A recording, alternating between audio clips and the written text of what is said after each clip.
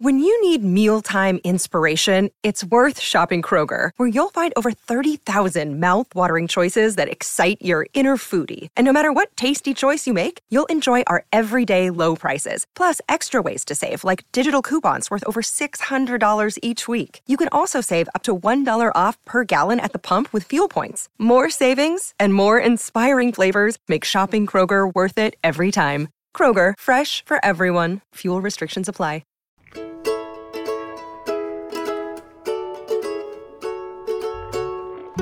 From Brandeis University, welcome to Recall This Book, where we assemble scholars and writers from different disciplines to make sense of contemporary issues, problems, and events. So specifically, welcome today to our summer series on the Brahmin left. Today, our guest will be Princeton historian and Jacobin magazine regular, Matthew Karp. I'm John Plotz, and my co-host today is Dana Usmani, a sociologist currently working on the origins of mass incarceration. You probably heard him discussing that project back in episode 44, and then in episode 51, you likely heard him and me speaking with Thomas Piketty. So hey, Dana, how's it going? I'm great, John. Thank you. Thanks for having me. Dude, we're not having you now. You're co-hosting with me. We're having. So that conversation with Piketty, in fact, inspired this series because Piketty in recent years has made a thought-provoking and also often an ire-provoking argument about the ways in which European and American left-wing parties have increasingly drawn their support from an educated and non-working class political base. So he's presented some evidence, which I guess doesn't provoke people's ire, but then he presents interpretation along with it that people do or don't agree with. Do you want to define, based on his charts and figures, what do you think is the nature of the problem that he's identified?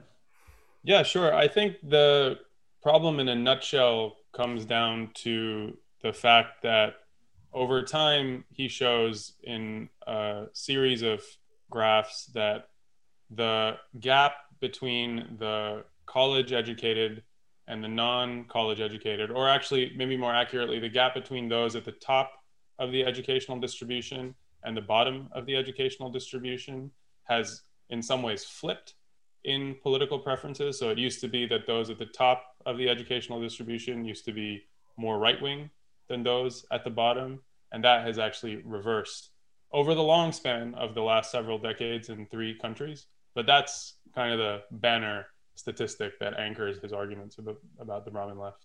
Great. And so our way into this, well, I should say we have 3 ways in because we have 3 different people we're going to speak to. But I think our objective is to ask, how have left-wing parties responded to this, both in Europe and America? And I think there's so many different instances of countries that I don't know well that I'd love to hear about, as well as the United States. So how have they responded? And then also, somewhat more optimistically, how might they respond going forward? So with that, Adana, I'm going to pass the baton to you to tell us about our first guest, the person we're speaking with today. Thanks, John. Thanks very much. I'm very excited to do this with you. So our guest today, our first guest, is Matt Karp, who's a historian of the U.S. Civil War era. Matt wrote his first book about the way in which slavery, and actually slaveholders in particular, shaped U.S. foreign relations before the Civil War. And his current book is about the mass anti-slavery politics in the United States, which in some ways he argues actually led or were an important precipitating factor in the Civil War, not just slavery, but also mass anti-slavery. And then that book is also in particular about the Republican Party of the 1850s.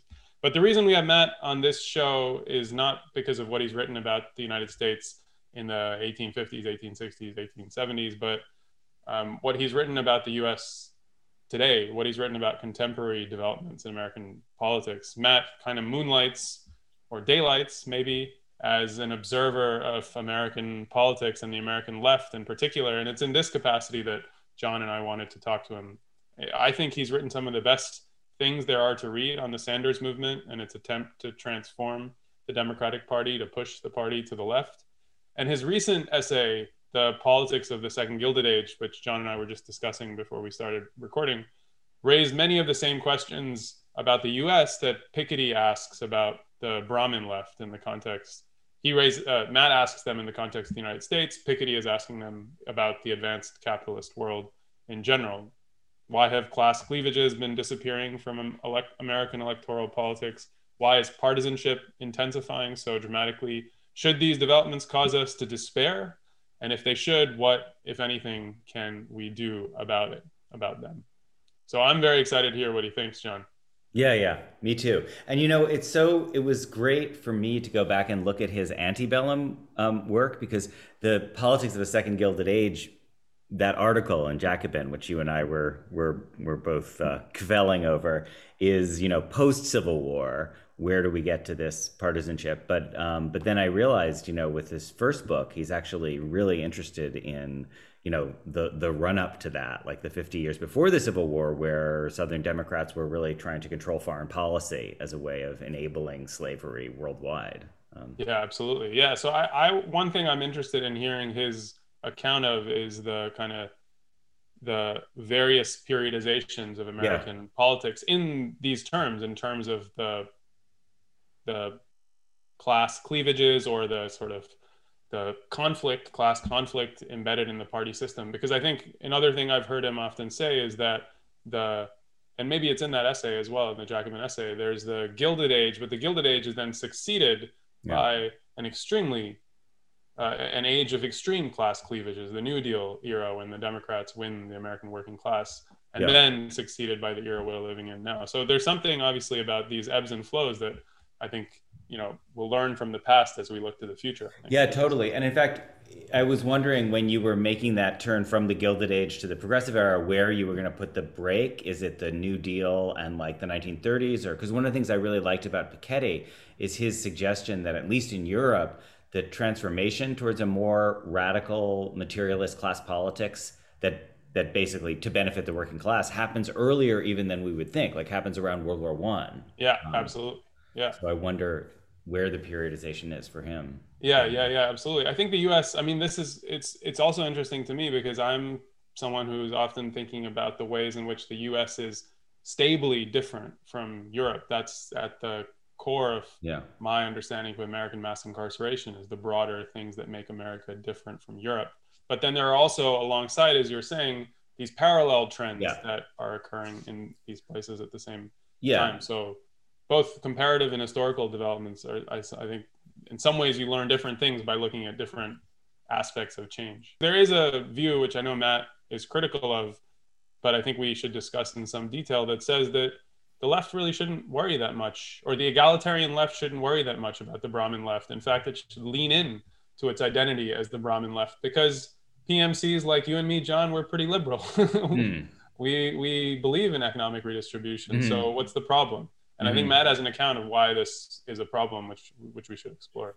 Yeah, well, I liked he has a discussion in that wonderful article, which we'll certainly put a link to on the podcast page, about the discrepancy in Illinois, is it? That he's talking about a place where there's a tax, like there's basically a tax measure that does not at all track with people are willing to vote for Biden, but they're not willing to vote to raise their own taxes, basically. Right. So, exactly. There's like a surface level affinity that seems to work, and then an underlying problem that you can't fund it because people won't pay the taxes to go with it. And that reminds me of a book I think that we had once spoken about. I don't know if it was a book that might even have been someone that we thought about speaking to at some point, but the book about the various suburbs of the New England area. What's this called? Don't Blame, the Lily Geismer book on the transformation. Oh, right. Yeah. Right. About how the party in New England has been remade around these kind of wealthy suburbs full of the professional managerial class, but ultimately a professional managerial class who relies on the various things that local governments allow you to hoard in the United States for its well-being and stuff. So, interesting. Hey guys. Hey Matt. Hey. How are you? Good. How are you? Hey Matt, I'm John. Nice to meet you. Hi, nice to meet you, John. Hey, good to see you, Donner. Hey.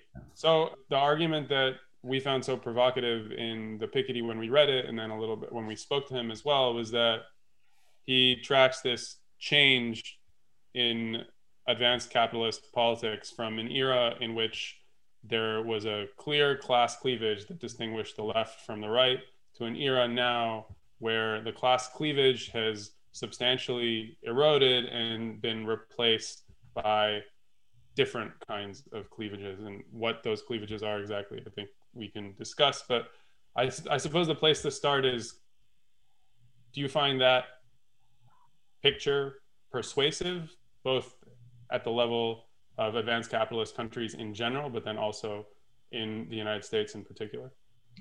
Yeah, I mean, I do, and it's an interesting phenomenon because, I mean, if you want to do the sort of meta history of, you know, the politics of class or class politics, class cleavage based politics in their modern form, I mean, arguably, you know, one conclusion, and maybe we're skipping to the end here, but one reasonable conclusion to sort of understand this phenomenon, which I think is really borne out in a lot of the data, however you define class, by education, by form of occupation. There have been lots of bites at this apple in the U.S. and beyond, but even income terms too. It's a clear trajectory from, say, the middle of the 20th century to the present.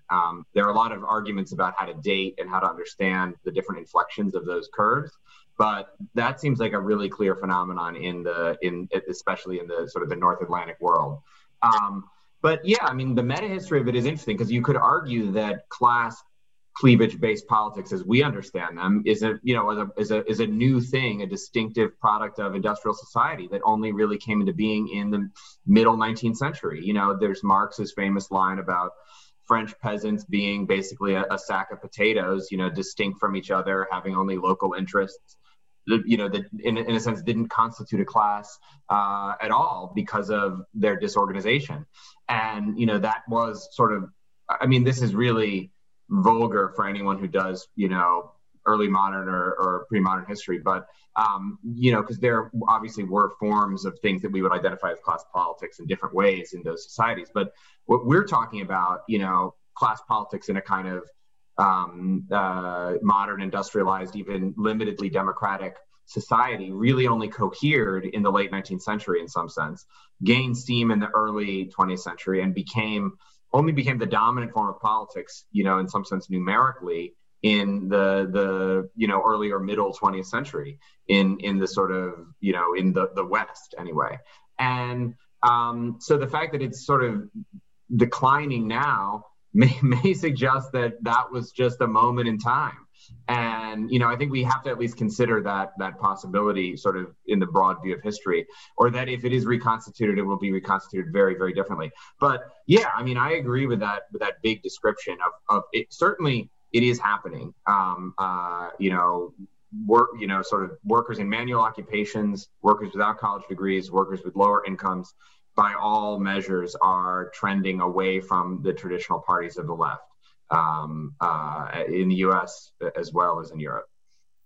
Because this now relates to what John and I were discussing a little bit, and what John was saying he liked so much about your Jacobin essay, which was obviously the periodization that one gets from Piketty, as you were saying, begins in the era of class politics, but there is an earlier era that gives it more of a kind of quadratic shape, or like a rise and fall kind of feel, right? And I wonder if you could say a little bit about that in the context of the United States, since this essay, The Politics of the Gilded Age, I understand very much to be doing the same thing, the argument that you just said, that you just argued in the context of the advanced capitalist world as a whole.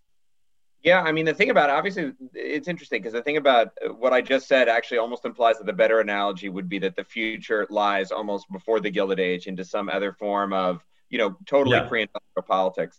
But I think the reason why I like the Gilded Age analogy is that, you know, class obviously mattered a lot in the sense that I still do think class does matter. I don't think that my read, and we could talk about this, but my read is that even though it matters less and less electorally, I'm not convinced that it doesn't matter politically, or that it doesn't matter to, or even that it doesn't really matter to, you know, sort of social identities and social relationships. I mean, I think it's really significant.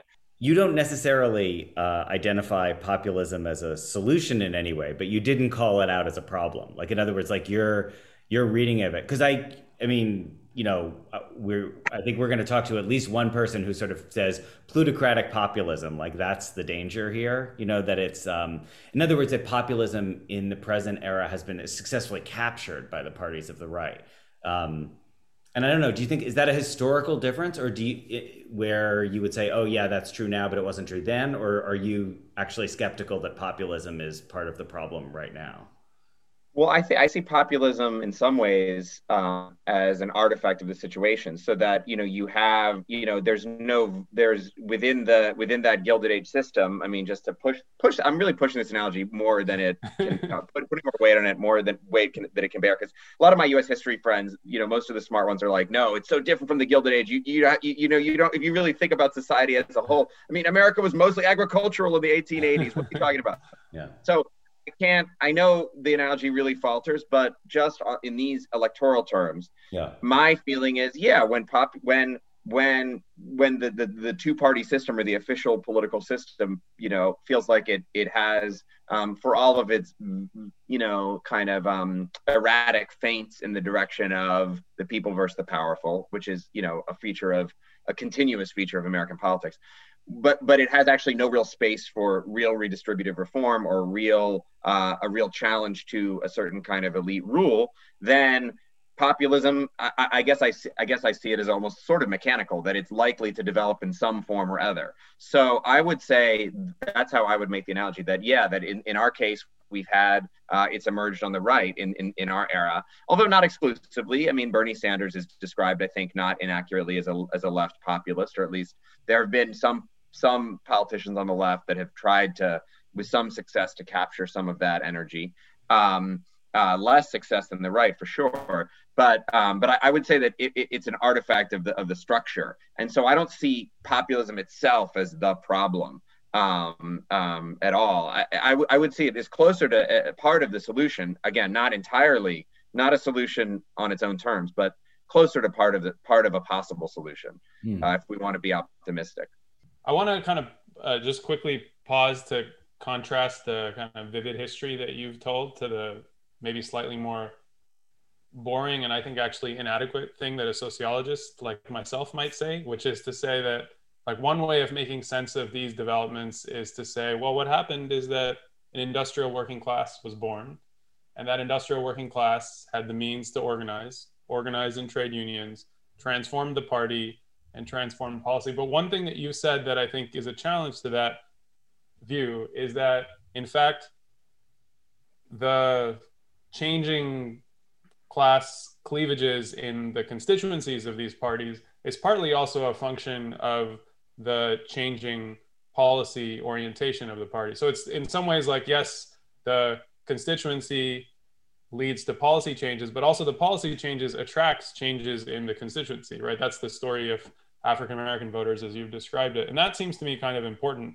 and more optimistic than the simple structural story that I would be inclined to tell. And I like that about the story that you've told. Good. I mean, I think the structural story is also right, but yeah. It can't both be right. Yeah. Can I just loop this back to the big question, Adana, you asked at the beginning about, sorry to come back to this, Matt, this Gilded Age avowed, disavowed analogy, but the question of like whether we're in a post-materialist era in terms of class politics now. And Adana, you had the geometrical image where the symmetrical curve, where what precedes capitalism or what precedes a strong industrial revolution and industrial workforce might look analogous to what follows it.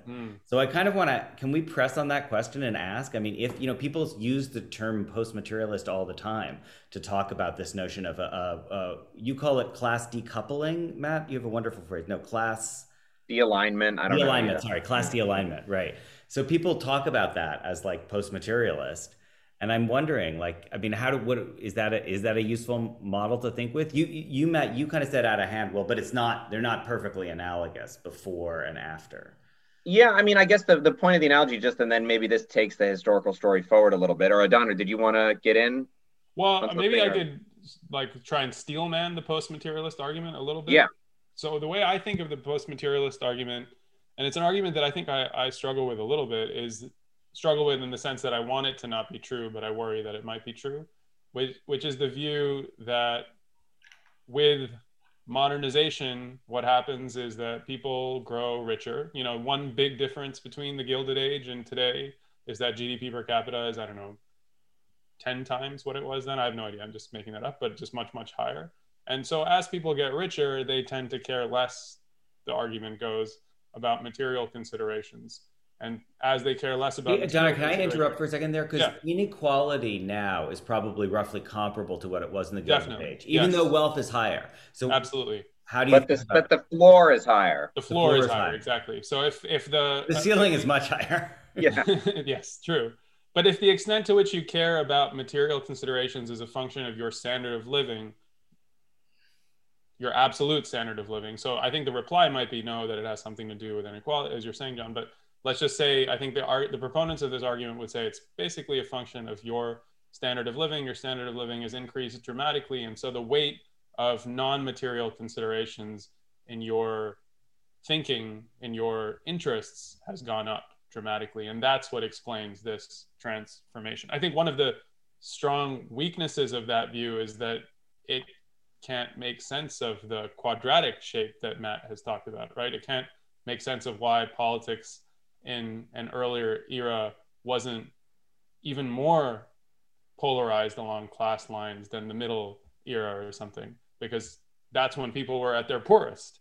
So there's something missing there, but I just wonder, Matt, how you make sense of it and how you would reply. To me, the modernization one, it might be part of the story, no doubt, but I think it's one of the weaker explanations, in that it's purely about that this detachment is purely about, you know, the working class today in the Western world is largely content materially.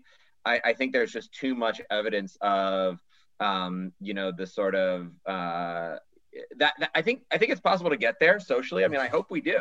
You know, if capitalism, if GDP just went up, maybe another, you know, per capita just like tripled, and the floor went up a little bit higher, I think we might. But if you look at the way in which even in our richer society are today, people on the floor exist in such sort of both material precarity and like psychological uncertainty, and are just, you know, a few $100s or a car accident or a medical bill away from bankruptcy and like massive life change and housing insecure, food insecure. There's still a lot of like pretty primal needs that aren't being addressed for, say, the bottom 50% or arguably more.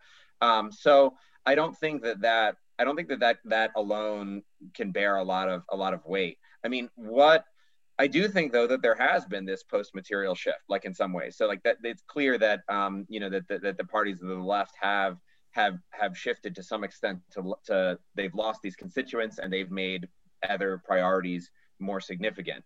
So I think some of these other explanations might be stronger for that. I mean, I do think that working class disorganization, for my money, is the number one, you know, number one factor. Yeah, and that fits nicely, obviously, with your analysis of what changed to make the Gilded Age into the New Deal age, right? I think it seemed to be principally about the organization of the working class and its representation. And even organized parties, you know, like the Socialist Party had a foothold in the 1920s that probably made a difference, you know. Absolutely, yeah. I mean, in a sense, that was probably a little less the case in America, where our parties were always sort of these globules. But certainly in Europe, that was a big deal. Like actual member-driven parties with real connections to communities and you know, like local organizations. But I think probably that was also true to some extent in say sort of urban democratic parties. I think it was, yeah, much more organized, you know, 70 years ago than they are now. Connected to, you know, membership organizations rather than just kind of NGOs, sort of service driven rather than membership driven organizations, which we have today. That are, you know, act for, you know, deliver services to and act for, you know, working class people rather than are composed of. So this is probably outside all of our lanes, but then I have heard the argument made, and I think even Piketty makes it, that the presence of the Soviet Union acts as a suction towards the left as well. Like, as long as there's a viable socialist alternative, albeit one with all sorts of problems, which we could rehearse endlessly, but, you know, that pre-1989, that served as a driver to make it more important for left parties to basically think about social goods? Do you guys buy Eric that? Hobsbawm thinks that too. That's one of Yeah. his, the Soviet Union's great gift to the West is social democracy. I don't know. I actually sort of I see the value of the argument. In some ways, I'm attracted to it. But I think you also think about how intense the kind of Cold War demagoguery was, and how powerful that was in places like the U.S., and how it was utilized Yeah. against, social democratic policy really effectively, even, among working class voters. That I don't sense that there was a kind of, outside of maybe a moment in the 30s, from in the American case at In the least, American case, yeah. yeah. Yeah. I don't think there really was any kind of working class yearning or horizon, even indirectly, towards the Soviet Union. If anything, it's negative. Maybe in Western I was Europe, thinking about Italy or West yeah, Germany. yeah, definitely more complicated there. Although I think arguably the Cold War repression argument would carry just as much weight as the Soviet model, kind of. Because I mean, think about the Italian Communist Party. Was NATO ever really going to let them into power? And I don't know. And what effect did that have on Italian politics in subtle ways too, as well as the kind of the threat of the capitalist veto? I think it deformed the social democratic enterprise more than it helped. Mm-hmm. I mean, this is where Eric and I are on opposite sides of the 1917 case. But I mean, I respect the argument, though. John, shall we come towards the present? Yes. Well, okay. Matt, I think this is actually a present question, but I'm going to frame it in terms of something you wrote about the Gilded Age. You have this nice line about one of the ways you define the division. You're talking about how the capitalist class basically managed to stay out of the division of the party divisions, and you called it flexibly bipartisan. And I'm wondering whether that's a category, that's a category that has purchase for you nowadays as well. Like, in other words, do you see there being a capitalist class that doesn't fit? We're so used to hearing, okay, well, there's the PMC, which is the Brahmin left, and then there's a kind of Republican ruling class, nature undefined. So is corporate, the merchant, right? Yeah. So I agree. I mean, I think I said this either in maybe this article or another article, that it's like the Brahmin left is also kind of becoming the merchant left. Because if you look at, and I think Dylan, why am I blank? Dylan Riley at the New Left Review has done good work on this, on kind of mapping the partisan division within the capitalist class, and the ways in which, some segments of the class do seem, and I think this maps on, I was just glossing in the 19th century, but this maps on to, it's not that there were no partisan tendencies, based on region or industry in the Gilded Age. Certainly there were, certain kinds of, mercantile capitalists that wanted lower tariffs, that were voted Democrat, et cetera.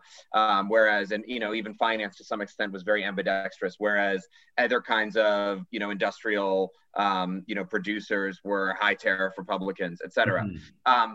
But I think, the way that I see it today, it's not an idea that like the left is primarily kind of PMC driven Brahmins. I mean, it's really inflected upwards. So there are whole sections of, I think for largely cultural reasons, but there are whole sections of the capitalist ruling class, especially in tech and in entertainment, which is, really significant parts of our economy now, that are not even ambidextrous, but I would say are fairly, strongly committed to the Democratic Party right now, and have strong, institutional relationships with the Democrats.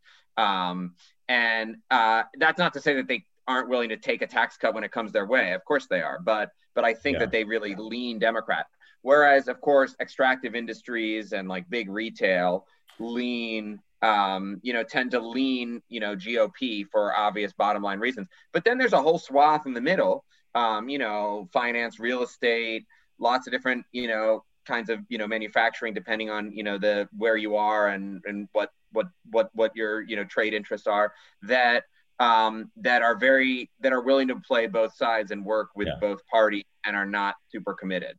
That's how I would frame it. Is there internationally an example of a latter-day left party that in a different country is doing this right? The best evidence would be Corbyn 2017 had did okay by some measures on some measures of class D alignment. In other ways, not really. In other ways, actually, you saw more education polarization. So no, but certainly Corbyn did better than the other labor parties, before and then, currently seem to be doing. So that would be like a modicum of evidence based on sort of like, if you look at it based on income, there was a bit of a stemming of the tide.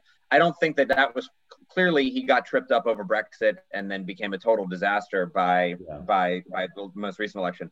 Continentally, I don't know. I mean, I think maybe Adanur knows more. I mean, there's some examples of social democratic parties that have kind of tacked right on immigration and stuff and kind of maybe stem the tide there. But I don't know if that's really the same strategy we're talking about. Matt, one thing I heard you say on a I don't think it was in any of your articles, but in a recent podcast, you were reflecting on the Corbyn Sanders moments on the left and arguing that while so much there's a lot, as you were just saying, to be optimistic about, one of the difficulties for the Corbyn and Sanders left, and then also today the Squad and the DSA left, one of the difficulties is that these movements within the parties, within the, like in the US case, within the shell of the Democratic Party, these movements have sort of been at their most successful in precisely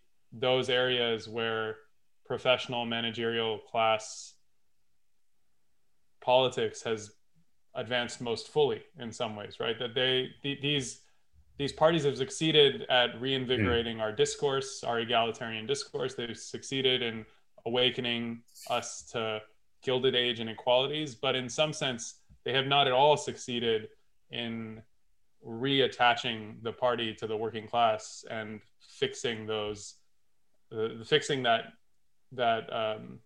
fixing the problems in effect that Piketty is writing about, that you have been writing about. And so I suppose, I really liked your answer because it actually made me quite optimistic, but I suppose just to return to a pessimistic note, can you comment on that a little bit as someone who is a very keen observer of those developments?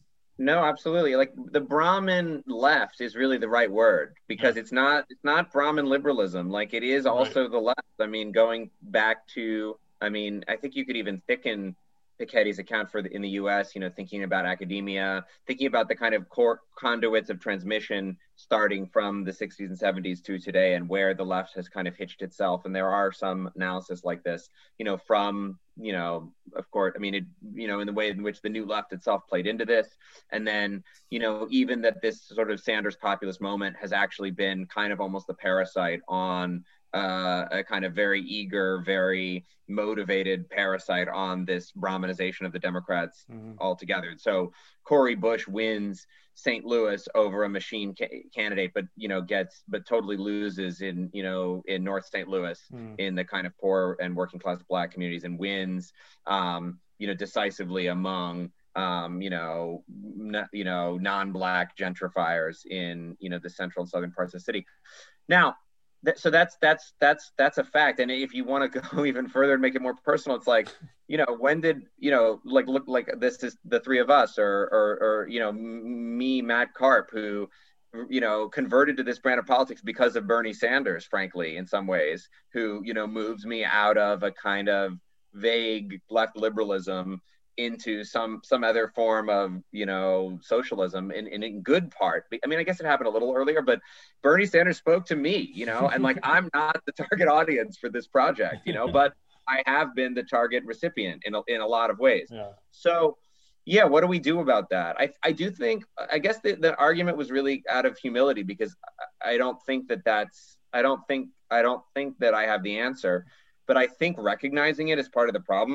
Whereas I don't think, and now speaking very narrowly about sort of Squad era politics, I don't think that AOC and Cori Bush, I wonder, it'd be interesting to talk to sort of their strategists or talk to them off the record about what they must know this, but they don't want to admit it. And I understand why they wouldn't want to admit it, but what do they think about it? And I think for us in the discourse, I think the the minimum step is recognizing it and owning it, and not trying to say like, no, it was because AOC, fired up. I mean, these primary elections, first of all, are very low turnout. If you want to talk about turnout, the elections that brought AOC or Cori Bush to power are very, they're not mass. They're not like, a presidential election in any way. They're about, or in some ways, they're a testament to really good organization, but they're not about, if you build it, they will come type left populist politics. Oh. So I think recognizing that is a first step to saying, okay, well, we've got something going here, but we can't just act as if my understanding of how, I'm not super involved, but how DSA tends to regard this as, yeah, but we're winning. We're getting so much momentum. We've got all these city councilors. We've got these state legislators. We've got Congress. We're growing. We're room to grow. And there doesn't seem to be a sufficient concern there about like, okay, but how are you growing and what is your ceiling here? Because it's really low under the current configuration. And if your aspiration is to be a loud 5% of American politics, then you can achieve that. That is achievable. And that can shape the discourse, and who knows, maybe even win some concrete rewards, but it's not going to actually achieve any of the ends you profess. So we do need to think harder about it and about how to make that leap and what kind of politics can do that, win in different areas and with different voters. The one little note of optimism I'll say at the end is, it's also not true that Cori Bush got, she didn't get 3% of the vote in North St. Louis, like she might have lost to William Lacey Clay, the machine candidate. But the reason why she won, actually, a more optimistic account would say, is that she got, 30 to 40% in those districts, which is not nothing, which probably is younger people, I would guess, although there's no data for this, that it's not that these voters are, kind of implacably hostile or, totally unmoved by this, or that there's no potential to sort of win them to a sort of populist progressive platform. Not at all, I think, actually. And if you look at the polling, issue type polling, it's, working class and support is very high. And it is polarized by class if you poll something like Medicare for All. So it's not that they're hostile to the program or anything like that. But I think when it comes to the sort of granular, or kind of concrete questions of like, not really concrete, with strategic questions of like political style and how to sort of organize a left-wing politics more broadly, we have to be aware of what really has been driving it and the limits of that appeal so far, and be concerned with growing it rather than, declaring victory. All right, I'm going to seize that optimistic note.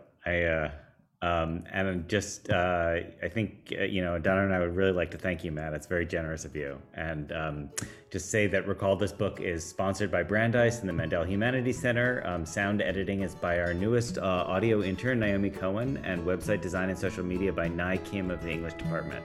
So we're always eager to hear your comment, criticism, and thoughts on today's discussion and on this question of the Brahmin left generally.